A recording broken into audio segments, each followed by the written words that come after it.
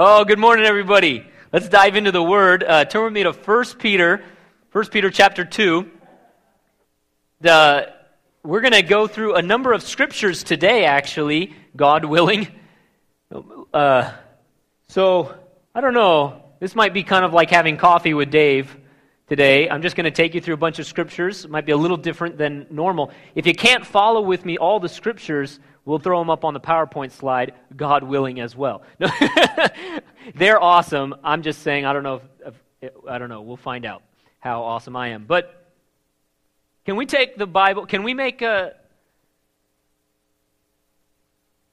declaration? I'm totally throwing. I always do this to them. I need to. I repent, Dorothy. Thank you. Let's take our Bibles. If you don't have one, you can still make this declaration because you're going to hear the word. But let's declare this to the Lord. This is my Bible. It is God speaking to me. I am who it says I am. I can do what it says I can do, and I can have what it says I can have. So I open my heart today to hear God speak a word that'll change my life forever. Amen. Lord, you've given me a word for your people. I ask that you would help them to receive it, understand it, and apply it. And Lord, I just all these scriptures that we're going to look at, Lord, I pray you just bring it out and hit us with it, Lord, in the name of Jesus. Amen. So yeah, I've got something from the Lord for us today as we're learning to make disciples. Make disciples. We're learning how to build redemptive friendships with other people who may or may not know the Lord. Now, I mean, eternal redemptive friendships. When we talk about making disciples, we're talking about getting into people's lives that they could be at any place on the spiritual spectrum. Okay? It could be a brother or sister in the church here that you're going to pour your life into. One of the mottos I came up with for my life when I was 17, and I don't use it as much now, but I still it still burns in me, is I used to say as a new Christian, I want, if they know him, I want to help people to know him more or better, and if they don't know him, that they would know him. That's discipleship. It's building friendships, relationships with people that are redemptive, that bring people closer to the Lord, either into a relationship with him or further on in their relationship with him, and that it's eternal, redemptive friendships. Friendships where we make an impact in people. That's really what we're talking about here. And so we've been learning how to do this. And really the last few weeks, God has been giving us his heart for people, hasn't he? I know I'm not the only one. God has been giving us a framework. He's been showing us that we need to go and reach the least and the little and the lost. He's been showing us what it means to take care of orphans and widows in their distress. He's been showing us. And you say, well, how do I bring that down to my life? What do I do? We've basically said, here's what God is saying. Bless people. Bless them. Add strength to them. Add value to them. Serve them. It could be a stranger. It could be a coworker. It could be a roommate. It could be your friend. It could be family members. That a few people every week, just every week, you say, Lord, that I would be a blessing to at least a few people this week. It could be a homeless person you give food to and then say, hey, come to our community meal every Monday night at 5 p.m. It could be somebody. It could be you getting a jacket for somebody with the lonely hanger. See, doesn't it look lonely? Right? You don't want it to be lonely. Come on, guys. Right? So don't forget. Bring your jackets and blankets and sleeping bags and beanies and all that. So we want to be a people that receive and give. And I'm telling you, skill number one. If we'll just open our mouths and pray for people throughout the week, by name, for them to come to know the Lord, just bless them in prayer, but then also find ways to tangibly serve people, bless them, meet their needs as they arise. Coworker, it looks like they're not doing so good. How are you doing? Let's go to lunch and listen to them. Give them your attention. Give them your listening ear. This is what the Lord's been saying. What I want to talk to you about today is I want to begin to give you this today and in the next number of weeks, skills, practical things that you can do. And today I want to address this issue of friendship. And so let's look at this verse here. I just feel like the Lord needs to give us a little bit of a framework from the scriptures on some of these things. So verse 11, 1 Peter chapter 2, verse 11 and 12, this is what Peter says to the disciples. He says, Beloved, I beg you as sojourners and pilgrims, abstain from fleshly lusts which war against the soul, having your conduct honorable among the Gentiles, that when they speak against you as evildoers, they may by your good works which they observe glorify God on the day he visits us, or the day of his visitation. See, in relation to God, we're the beloved. We're loved, aren't we? In relation to God, our identity is sons and daughters of the King. Amen? We're loved. We've been bought by the blood of Jesus. All of our sin is forgiven. And we live in the Father's house. That's our identity in relation to God. But in relation to this world, we're salt. We're light. We're yeast. We're servants. We need to know our identity. Amen, church? We need to know who we are. And we need to understand that in relation to God, we are sons and daughters of the King. Loved. But in relation to this world, we are a drink offering poured out for the sake of others. We are a sacrifice. We are here not for our sake, but for others' sake. Amen? We've got to understand that we've been adopted by the Father. We live in the Father's house, but He has enlisted us into the family business, an army of love, to partner with Him in a search and rescue mission to go find other sons and daughters of God that He wants to adopt through Jesus Christ. Yeah? We do not exist for ourselves here on this earth. We are pilgrims, aliens. That's not referring to extraterrestrials and to people who wear hats with buckles on them who sailed across the ocean, right? That's referring to people whose home is not here. It's a metaphor, isn't it? To say we are citizens of heaven. We are already born again. We already have eternal life. Our sins are already forgiven. Our eternity is already secure. Amen? This is not our home.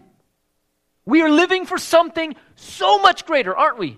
We have already received access into a kingdom that can never perish, will never be destroyed. And yet we're living in a world where economies go up and down, cultural values go sideways, right? There's sin, there's brokenness, there's distortion and deception, and we live in this world, but we are not, as we like to say, of this world, are we? This is not our home.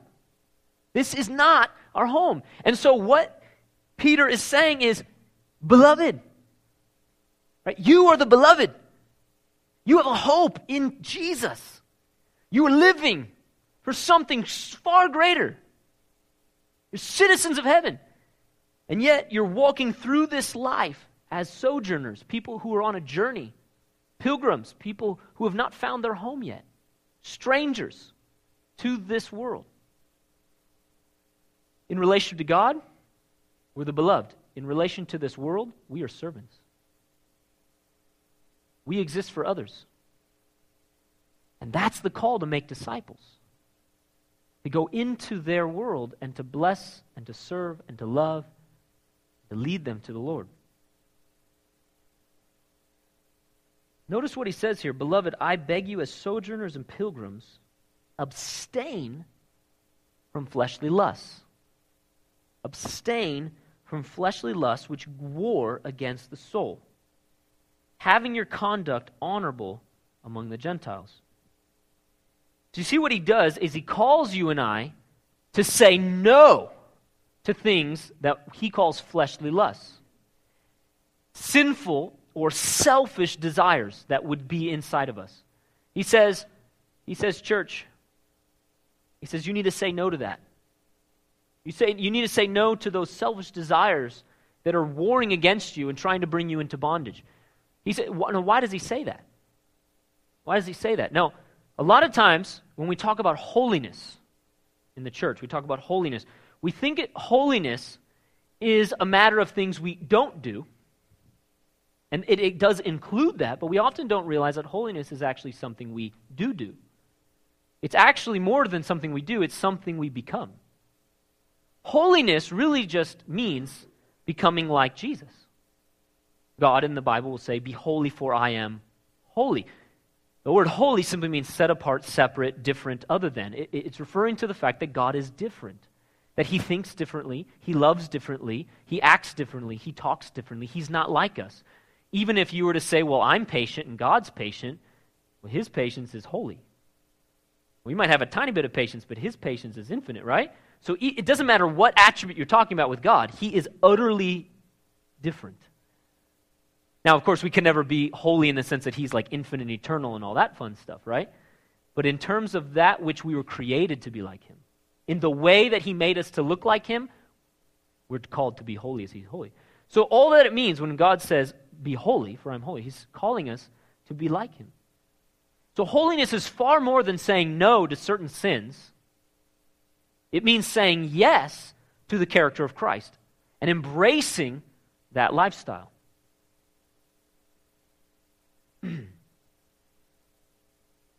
And a lot of times, we think of holiness because of that word separation. We think a lot of times in terms of separating ourselves from the culture, separating ourselves from the sin of our culture, separating ourselves from the values of our culture, because it means separation. And a lot of times, this call to be in the world, but not of the world, creates a tension, doesn't it? Any Christ follower who has embraced the call to live a holy life, set apart, saying no to fleshly lusts, and yet believes, every Christ follower who says, man, I'm called to be holy, but I'm called also to make disciples, lives in a tension. So for example, let me illustrate this. I think you guys know what I'm talking about, but in 2 Corinthians chapter 6, Paul says this in verse 14. "Do not be unequally yoked together with unbelievers. For what fellowship has righteousness with lawlessness? And what communion has light with darkness? And what accord has Christ with Belial?" Something like that. "Or what part has a believer with an unbeliever? And what agreement has the temple of God with idols?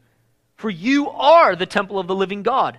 As God has said, I will dwell in them and walk among them. I will be their God, and they shall be my people. Therefore, come out from among them and be separate, says the Lord. Do not touch what is unclean, and I will receive you. I will be a father to you, and you shall be my sons and daughters, says the Lord Almighty. Therefore, having these promises, beloved, let us cleanse ourselves from all filthiness of the flesh and spirit, perfecting holiness in the fear of God." See, Jesus didn't die to deliver us from holiness. Amen? He died and gave us his grace so we could become holy, so we could become like him. And he wants us to walk in such a way that in relation to him, we fear God. What does that mean? It means that we desire to please him. We respect him. We honor him. We say, your ways are right. It means that if dad says, don't touch that, you don't touch it. And if dad says that he's going to keep a promise, that means he's going to keep a promise. The fear of the Lord means I'm going to live in such a way in relation to God that I walk in holiness. But you say, now wait a minute, how is it that I'm supposed to make disciples? How am I supposed to build these redemptive eternal friendships when the scriptures say clearly to be holy? And there's verses like in 2 Corinthians 14 through 7:1, like we just looked at, that say, verse 17, come out from among them and be separate.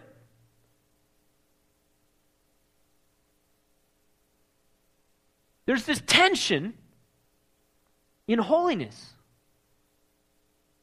Do I separate myself from people who are not believers?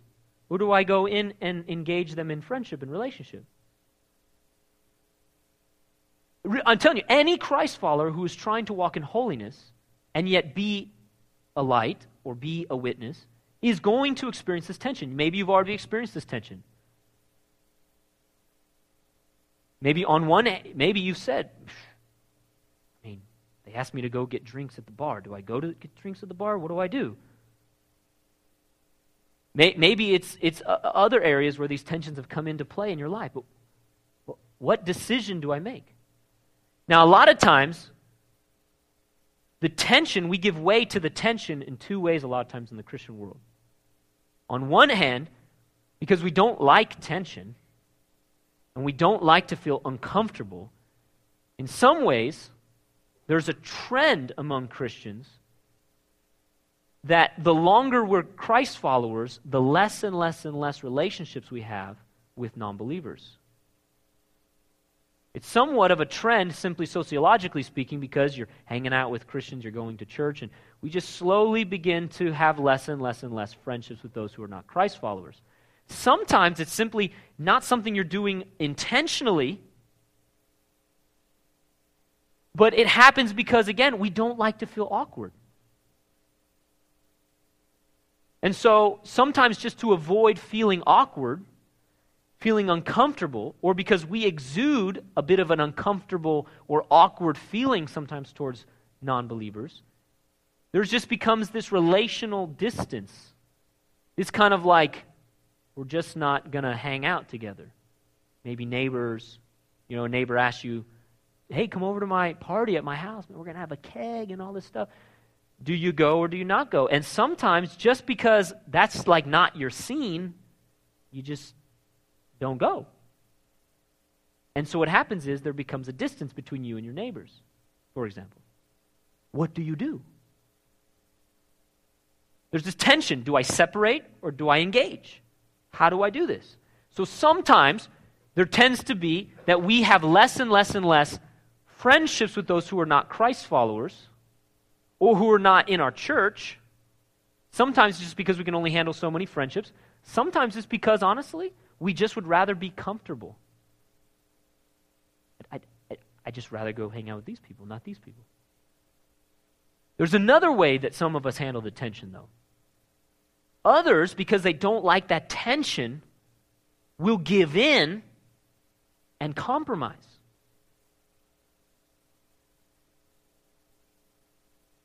Maybe because of a fear of what people think, maybe a desire to be cool, fit in.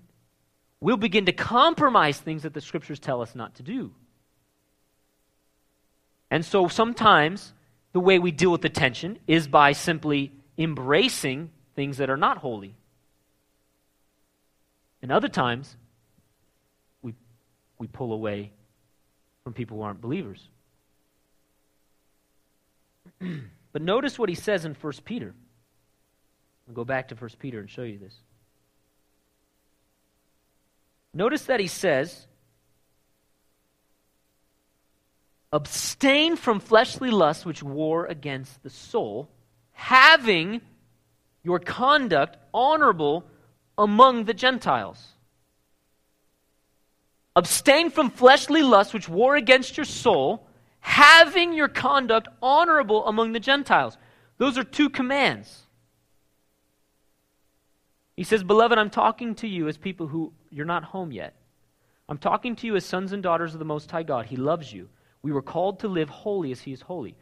I'm talking to you who are called to live a different way, to talk different, to love different, to think different, because He's called you to be like Him. And He says to these Christians, just as I'm saying to you now, do not give in to fleshly lusts which war against your soul, and live among the Gentiles, meaning pagan idol worshipers who are living in sin. Those are two commands. Peter brings up the tension right here and leaves it there. I want you to say no to sin that would be pulling you away from God and cause you not to look like Jesus. We're talking about things where you would not look like Jesus anymore. He says you need to say no to that. And yet he says that in the context of people living among Gentiles, people who are not Christ followers. He's saying, and notice the two things. He says abstain from fleshly lusts, which is the negative thing to say no to. The things that are not good, he says no to them. And yet he says having your conduct just simply means your lifestyle, what you say, what you do, how you act, how you treat people. He says have your conduct honorable among the Gentiles. Honorable just means good. Do good works. Do the good things that God has called you to do. He says to do both. Peter is inviting us into a tension that the Scriptures don't seem to struggle with as much as we do in our Western culture. Jesus did not struggle with this. Yes? Paul did not struggle with this. I'll show you in a minute. He actually taught Christ followers how to live in this tension. But we seem to struggle with it. Why? Partly because it's a skill we need to learn. Partly we just need to understand what this tension is and wrestle with it.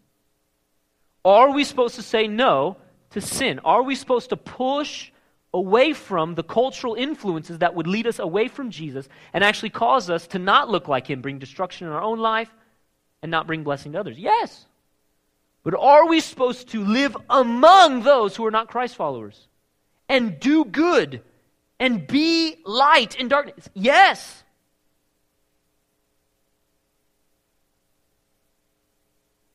Holiness in the Scriptures was never relational separation. Holiness is a call to moral separation and relational connection. Catch that? Holiness is about who you are.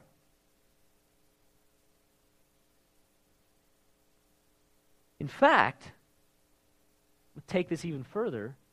If we're holy like he is holy, if we're like Jesus, if holiness is simply to be like Jesus, was he not friend of sinner?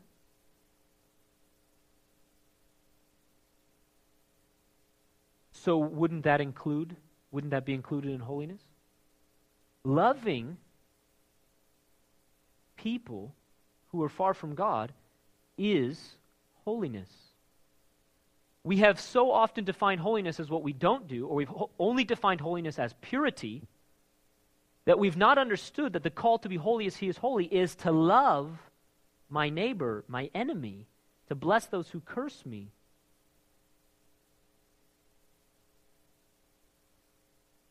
Do you know that's true even in the Old Testament? I don't have time to walk you through the whole Old Testament. But there will be commandments in the Old Testament that say for you to take care of the stranger, meaning they're a non-Israelite in that context. For I am the Lord God, be holy as I am holy. The phrase, be holy as I am holy, is linked to all the commandments that you find in the Scriptures. Commandments both to say no to idolatry and sexual morality and covetousness, and also commands to do good and act justly and walk humbly with our God. Holiness is not moral separation. I'm sorry, I said that wrong. Holiness is moral separation, but it's not relational separation. First Peter is telling us a biblical principle, to be holy among them. That's what it means to be holy.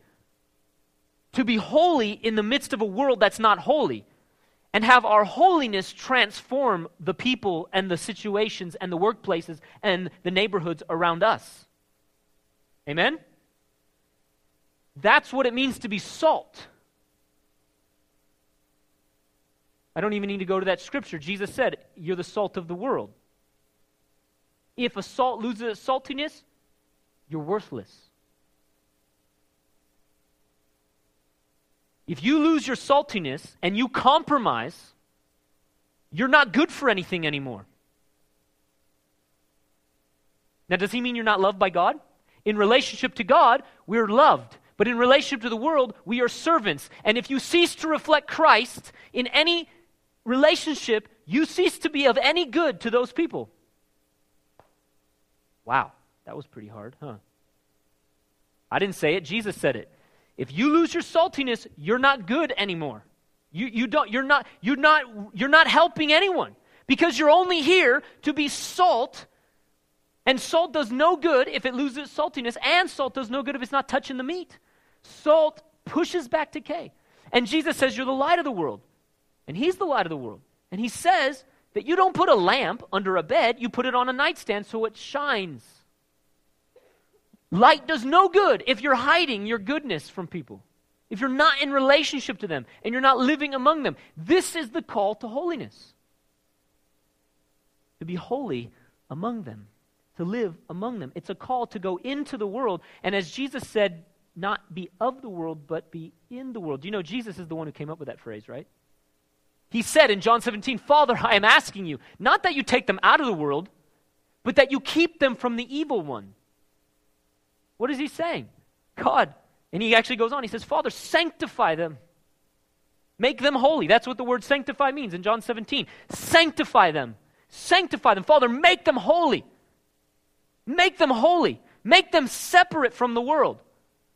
But Father, I'm asking you not that you take them out of the world, but that you keep them from the evil one, that you sanctify them. That's what I'm asking you for, Father. For I have sent them into the world. That's what he says. You are sent ones, citizens of heaven, pilgrims, sojourners, sent into the world to be holy, sent ones. To be ones that go into the world and live, be holiness in the midst of things that are not holiness. Holiness has to do with you being like him. So why does Paul say that then in 2 Corinthians chapter 6 about being separate?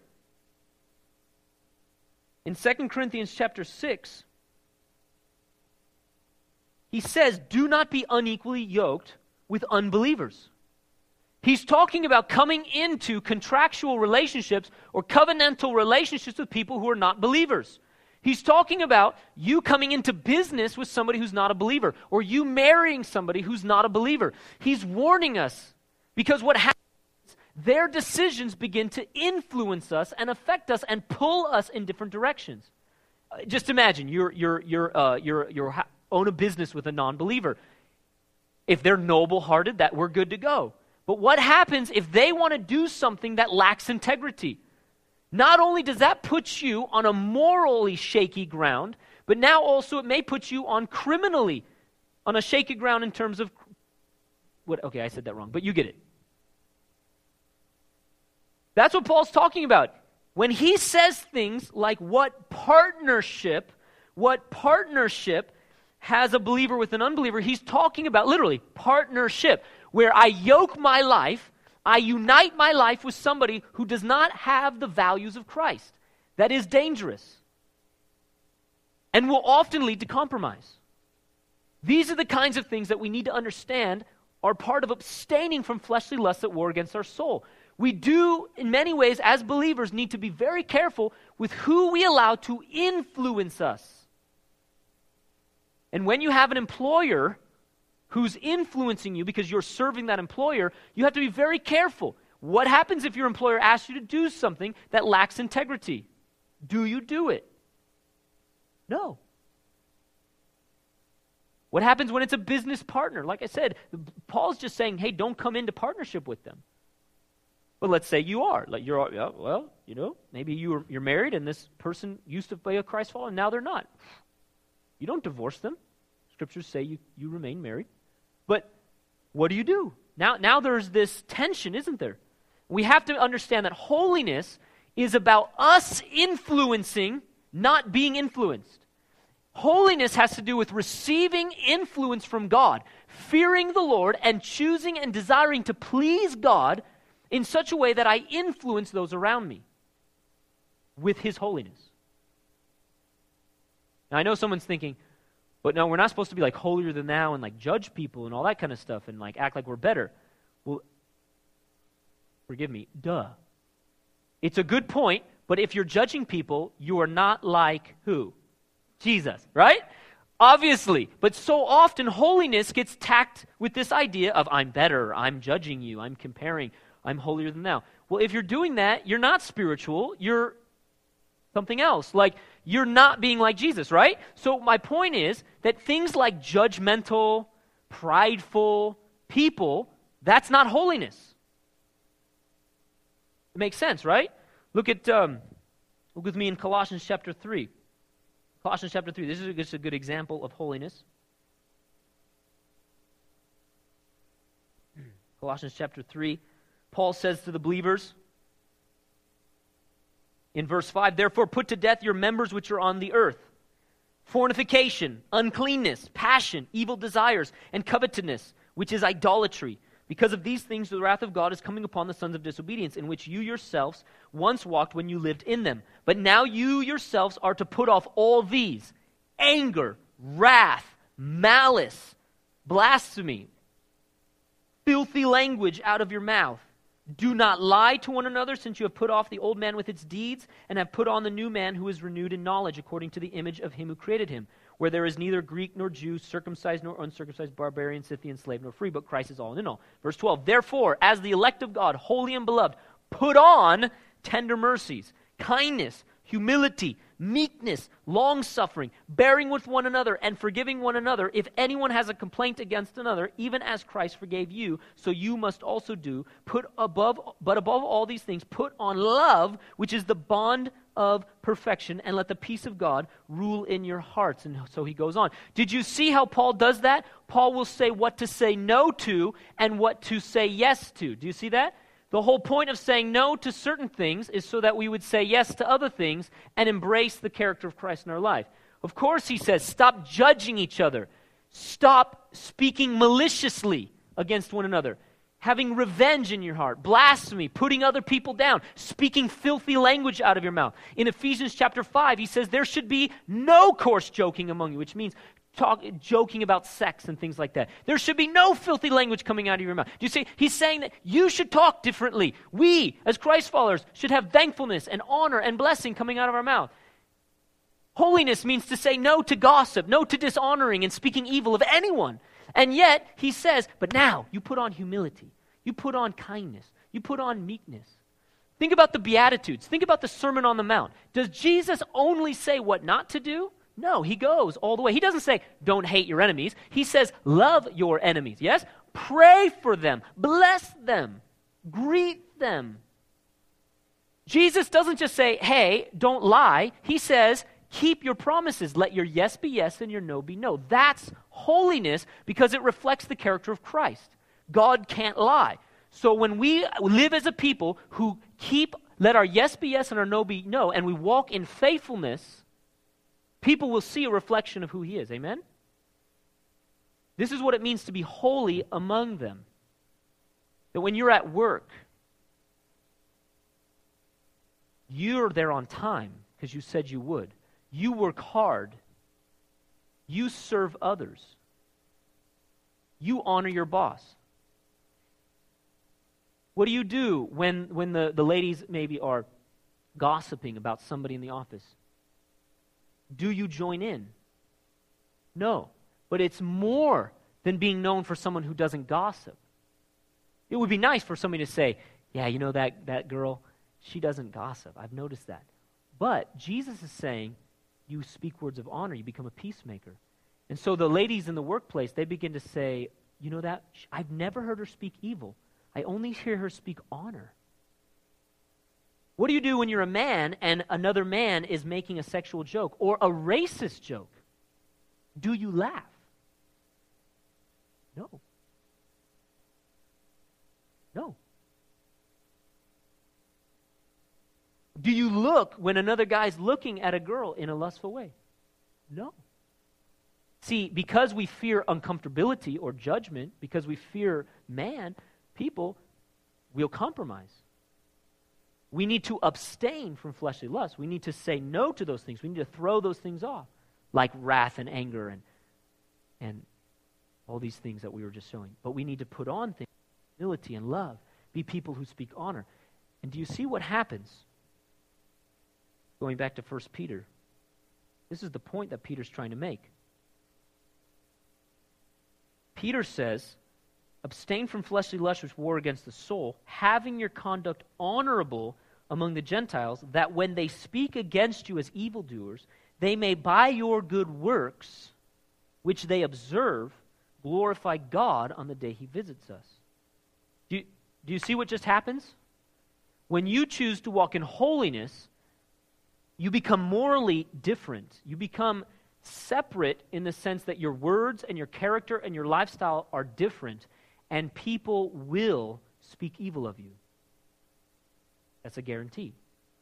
People will misinterpret it and misunderstand. Now, if you as a Christian or somebody says to you as a Christian, you're a hypocrite, and it's because you are, you need to repent. Does that make sense? If you don't keep your promises, or if you're gossiping, then you need to repent. And actually, our repentance is actually a great way to show people what Christ is like. By confessing our sin and repenting. If you have been a person who has not walked in holiness in, let's say, your workplace or among your neighbors, you change. When I was I came to the Lord when I was 16, and people thought of me as a Christian, but I was not. Yeah, I was not born again. So when I was 16, I came to the Lord. I was born again. And I gave my life to Jesus.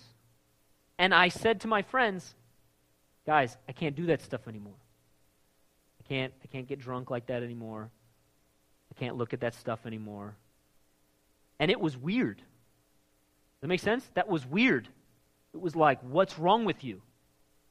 But over the course of a number of months, they began to respect me.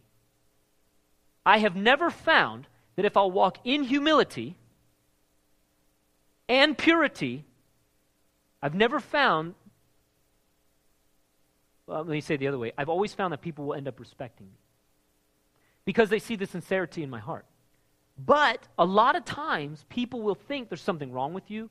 They'll say, man, that's just weird. They'll think you're foolish. They will accuse you of doing things that are wrong. Sometimes people will literally try to attack you. This won't happen all the time, but some people will literally try to accuse you for simply walking in holiness. And they'll accuse you of being holier than thou or judgmental or prideful when you're not. Now, if you are, like I said, repent. But they'll accuse you of that. But watch what they're doing. It says that they will observe your good works. That implies a long period of time, yes? That implies friendship, and I'll show you more about that later. That implies you are living among them, working among them, living in your neighborhood among them, living among your family who may not be Christ followers. You're living your life day in, day out, working hard, serving, blessing people, praying for them, keeping your promises, walking in holiness. And over time, they begin to say, that guy or that girl, they're the real deal. They begin to no longer have a basis for their accusations. And they begin to actually honor. And the ultimate goal is this. Peter says the ultimate goal is that by the time Jesus comes back, on the day God visits us, they'll glorify God. They'll say, yeah, that person was right. This is what happens. This is what it means to be a martyr. In relation to God, we're the beloved, but in relation to the world, we're martyrs. We are called to lay our life down and to live for others, not ourselves.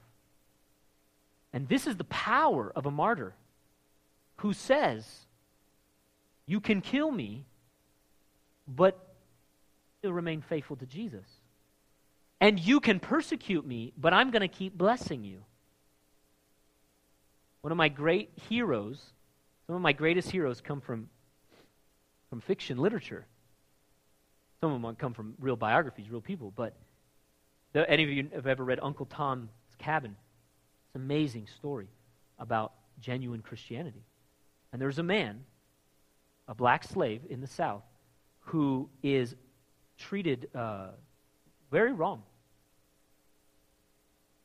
And yet, he is the greatest picture I have ever seen, except for real life pictures too, of a Christ follower. Uncle Tom, he genuinely believes the word with just childlike faith, with very little education, very little ability to read, though he does read. And he's placed in a plantation where this man is anti-God, out to destroy his faith. Because the man had plunged himself in so much sin, he was running from God, basically, with tremendous fear. And this plantation owner had it out to just destroy the faith of anyone. And he did it for everyone except for Tom. And he had Tom beaten, and they just discouraged Tom. And for a time, he was despondent, and he stopped reading his Bible. Now, what happens when that happens? When we stop shining as a light, we cease to be hope, right? And all the other slaves say, you'll see, you'll be just like us. And Tom started slipping into that. But the Lord came to him, in the narrative, the person just describes the Lord just coming and ministering to him through the word like he would minister to any of us. And Tom started realizing, he started realizing again, I have a home. There's a home for me. I'm on my way to eternity. And he began to realize again who he was as bought by the blood of Jesus and why he was there. And he chose, no matter what would happen, no matter how they would beat him, how they would treat him, he chose to do the right thing. He chose not to become someone who would steal, but rather he would share. He would help even after long hours of working in the cotton fields, which was literally, they would work people to death. They would work them to death. And he would just come alongside and help people and share his load in their basket. And at night, all they got was a little bit of grain that they could grind up and eat. And he would help them. He'd be the last one. And he'd be there encouraging, sharing the word, having Bible studies. And all along, getting beaten. And basically the way the story goes, he wouldn't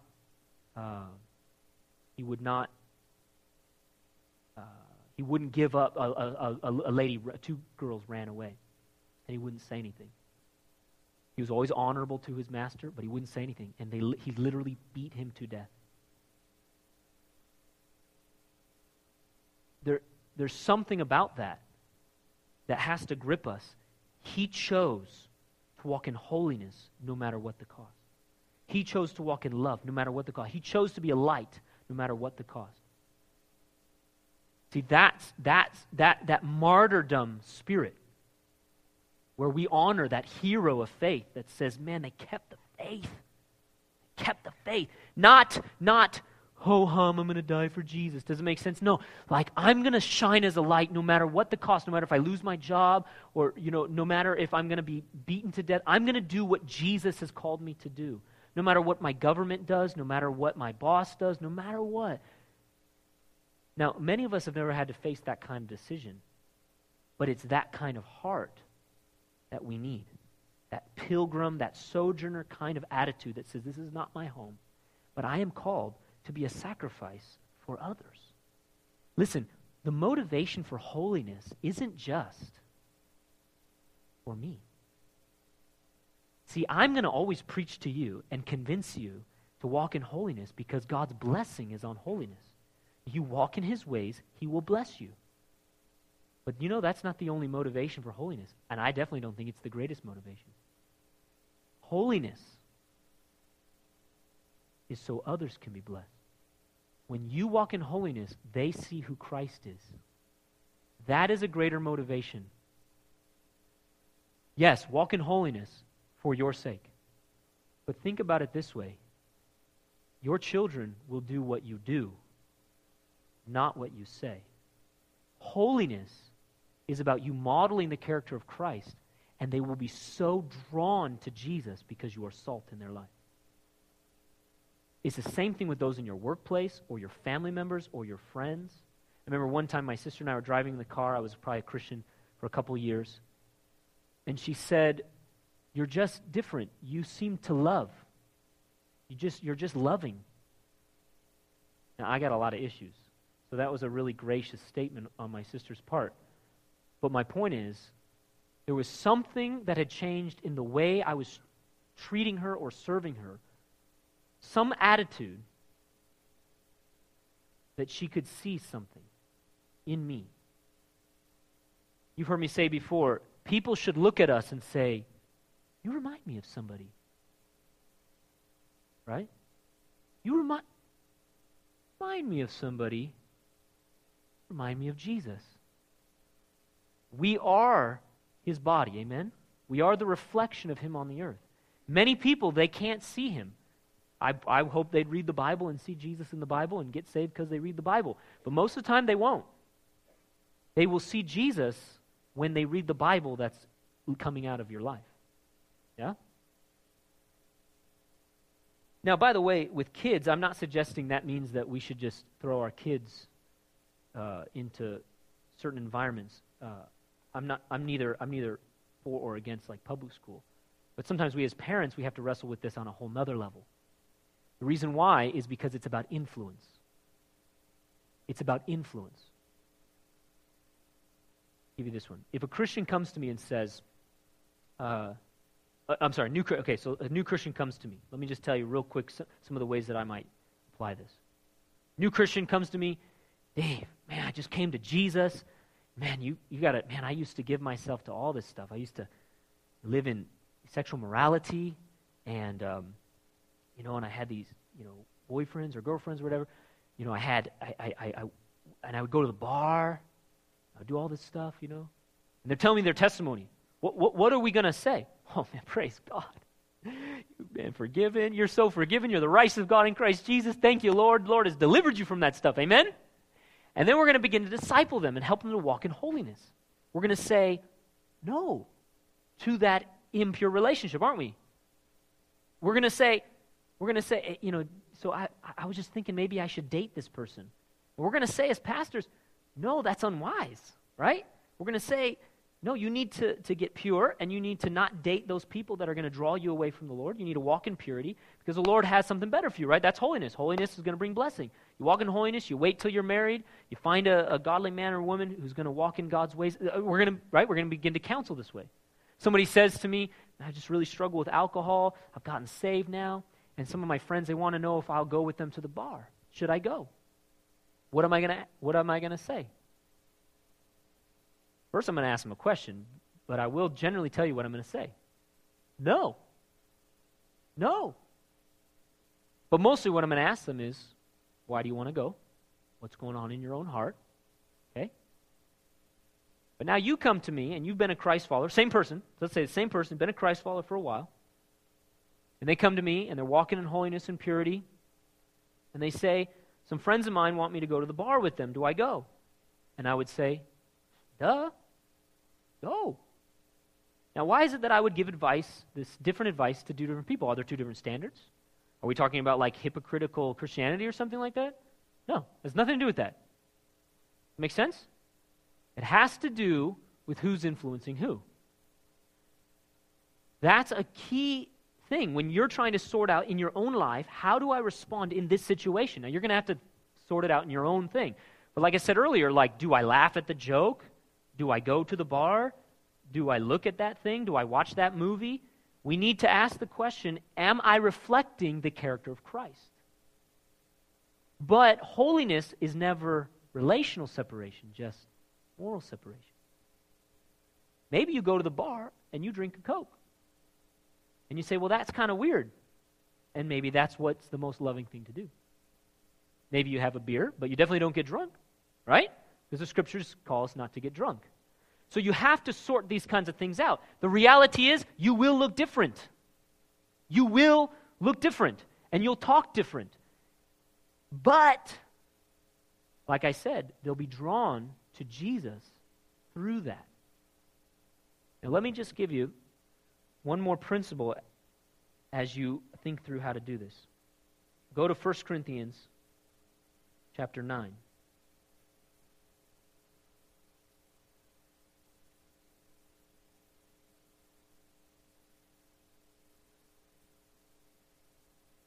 So Paul says in 1 Corinthians 9, I'm going to just kind of bust through this.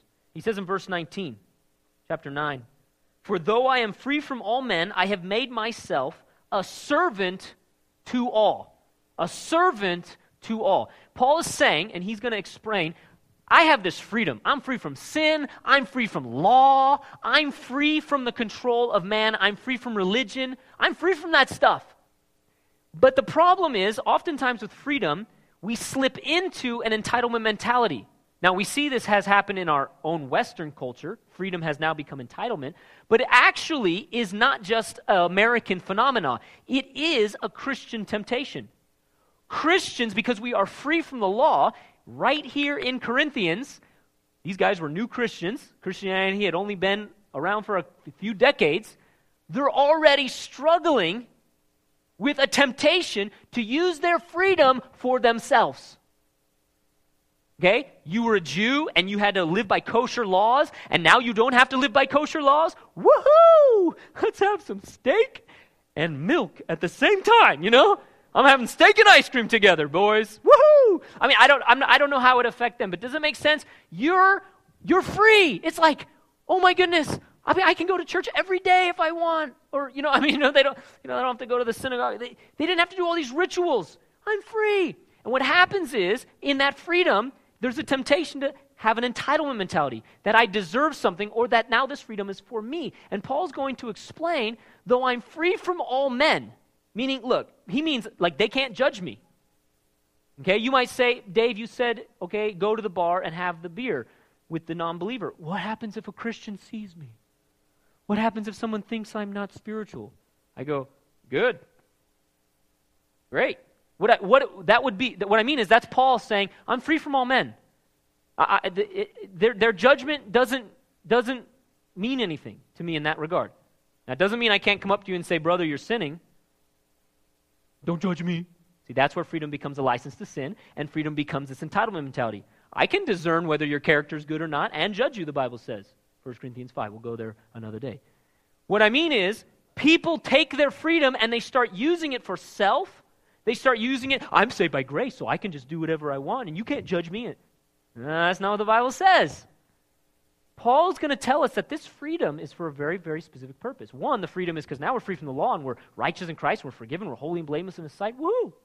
But he says in relation to God, I'm forgiven, but in relation to the world, what does he say? I'm a servant of all. So now what do you use your freedom for? To serve people. Well, that's kind of funny, isn't it? That's definitely not how we as Americans are thinking lately as a culture.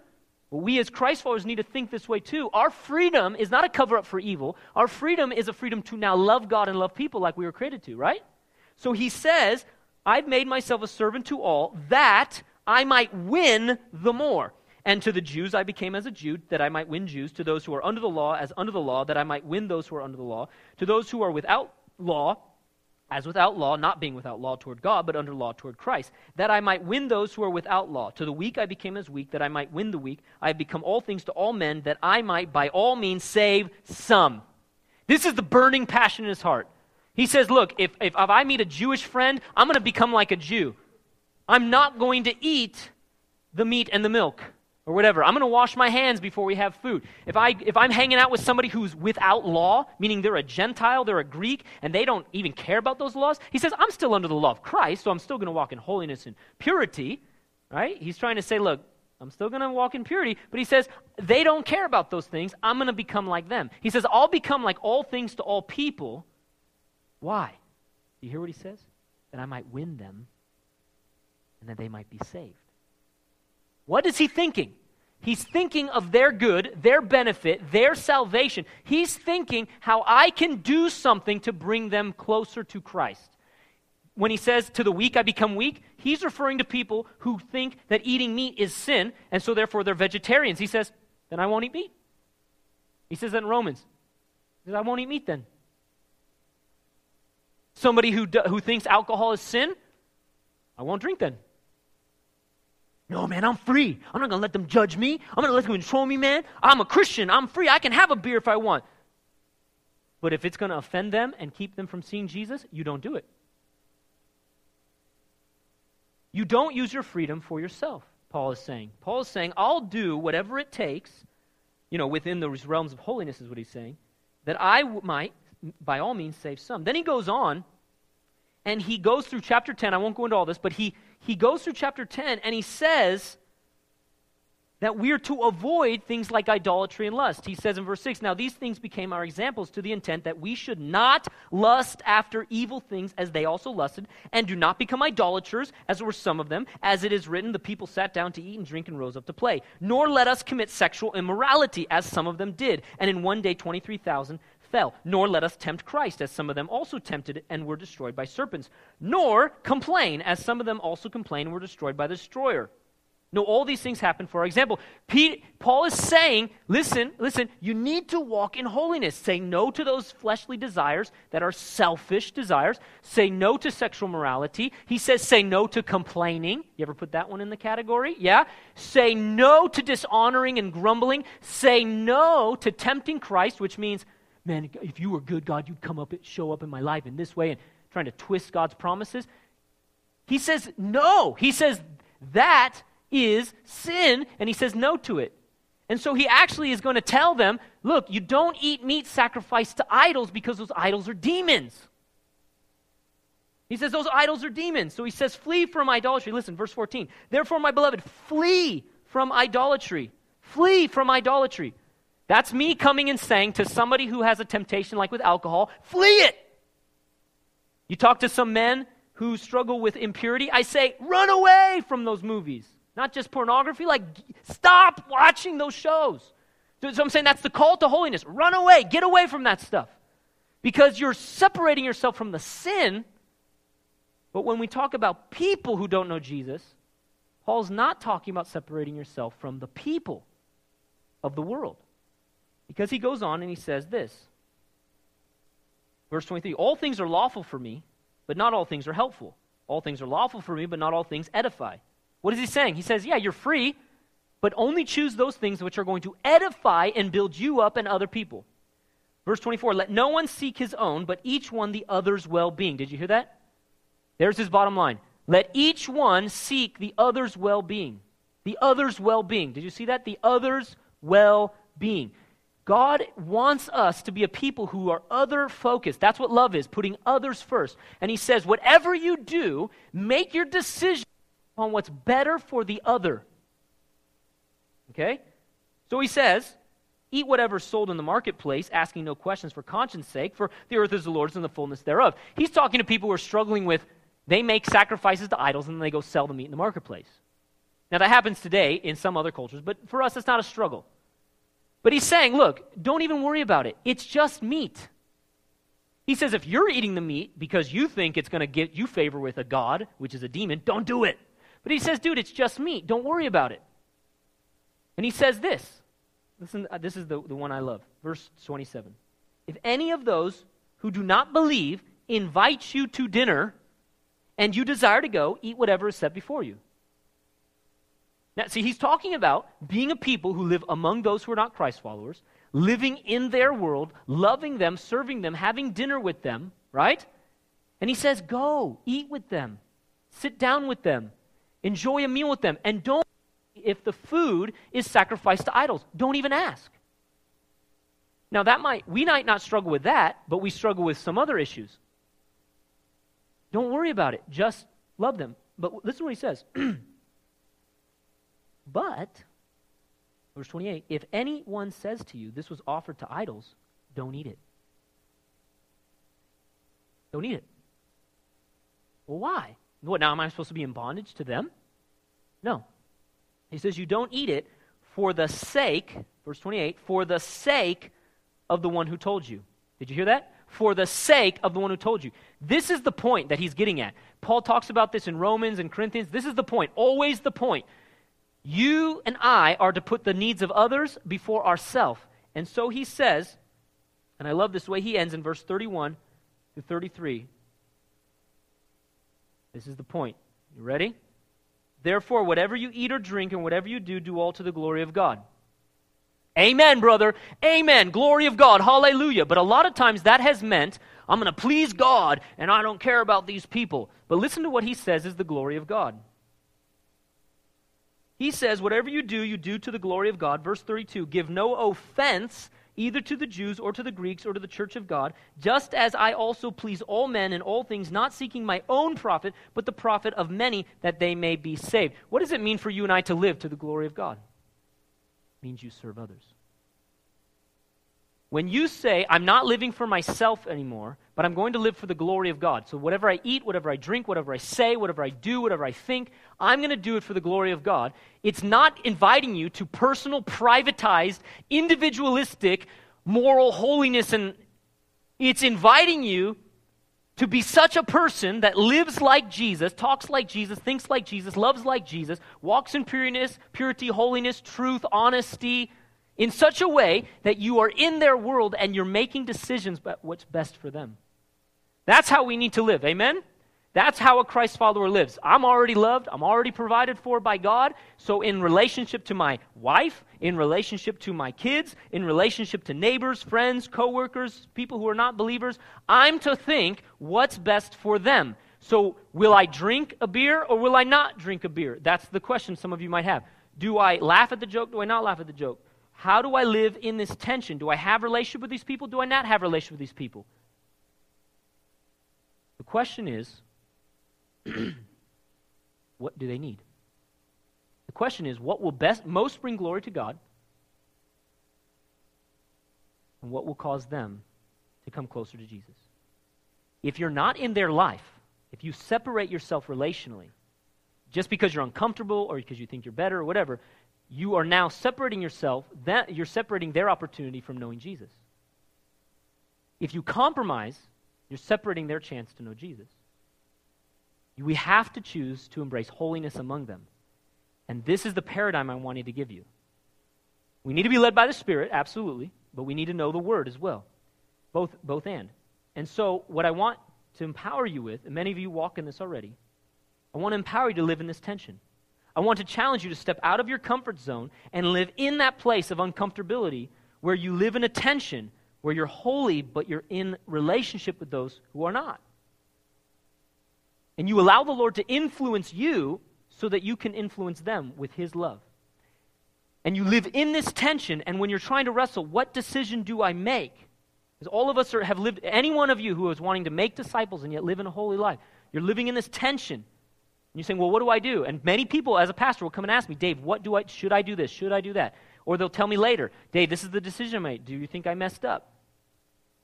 And I'll tell you, sometimes I think I've made the wrong decision, sometimes I've made the right decision. But I always make the decision based on this. What is loving? What will reflect Christ? What will bring Him glory by leading them closer to Him? What will model Jesus to them? So I'll make decisions. Somebody says, hey, you want to go to the bar? Of course I'll go. Why? Because I want relationship. Because that is holiness. Desiring to be in relationship with them and to love them and to become their friend just for the sake of being their friend. Not like, I'm going to become their friend and I can manipulate them to become Jesus. No, I don't mean that. I mean just being someone's friend that is love, yes? Then it's like, do you drink? Do you not drink? Do you drink? And Dave Turner, be honest with you, just letting you guys know, I don't even like to drink. So if I actually choose to have a drink, it got to be love. Does it make sense? I don't like it. I'd rather have a Coke. So if I do, and listen, I have chosen to have one drink at times, and I've always made the decision for one reason, love. Now, if you enjoy a beer, enjoy a beer. I mean, I'm not trying to, again, don't get drunk, but fine, enjoy it. What I'm trying to say is you make the decision based on love. But if you like a beer and you know that would cause that person to stumble, you don't do it. Paul says, I'd rather never drink and never eat meat if it caused my brother or a non-believer to stumble. Romans 14. He says, I'll be a vegetarian if that's what love says to do. You hear me? I'm free. I can eat meat. But I'll choose to be a vegetarian if that's what love chooses to do. Think about it. Would you? Those of you who don't mind drinking a beer, those of you who like beer, let's say, would you say no more alcohol if that's what the most loving thing to do was? Some of you, I don't think would, because you're too bound up in the entitlement of your own freedom. You're not here for yourself.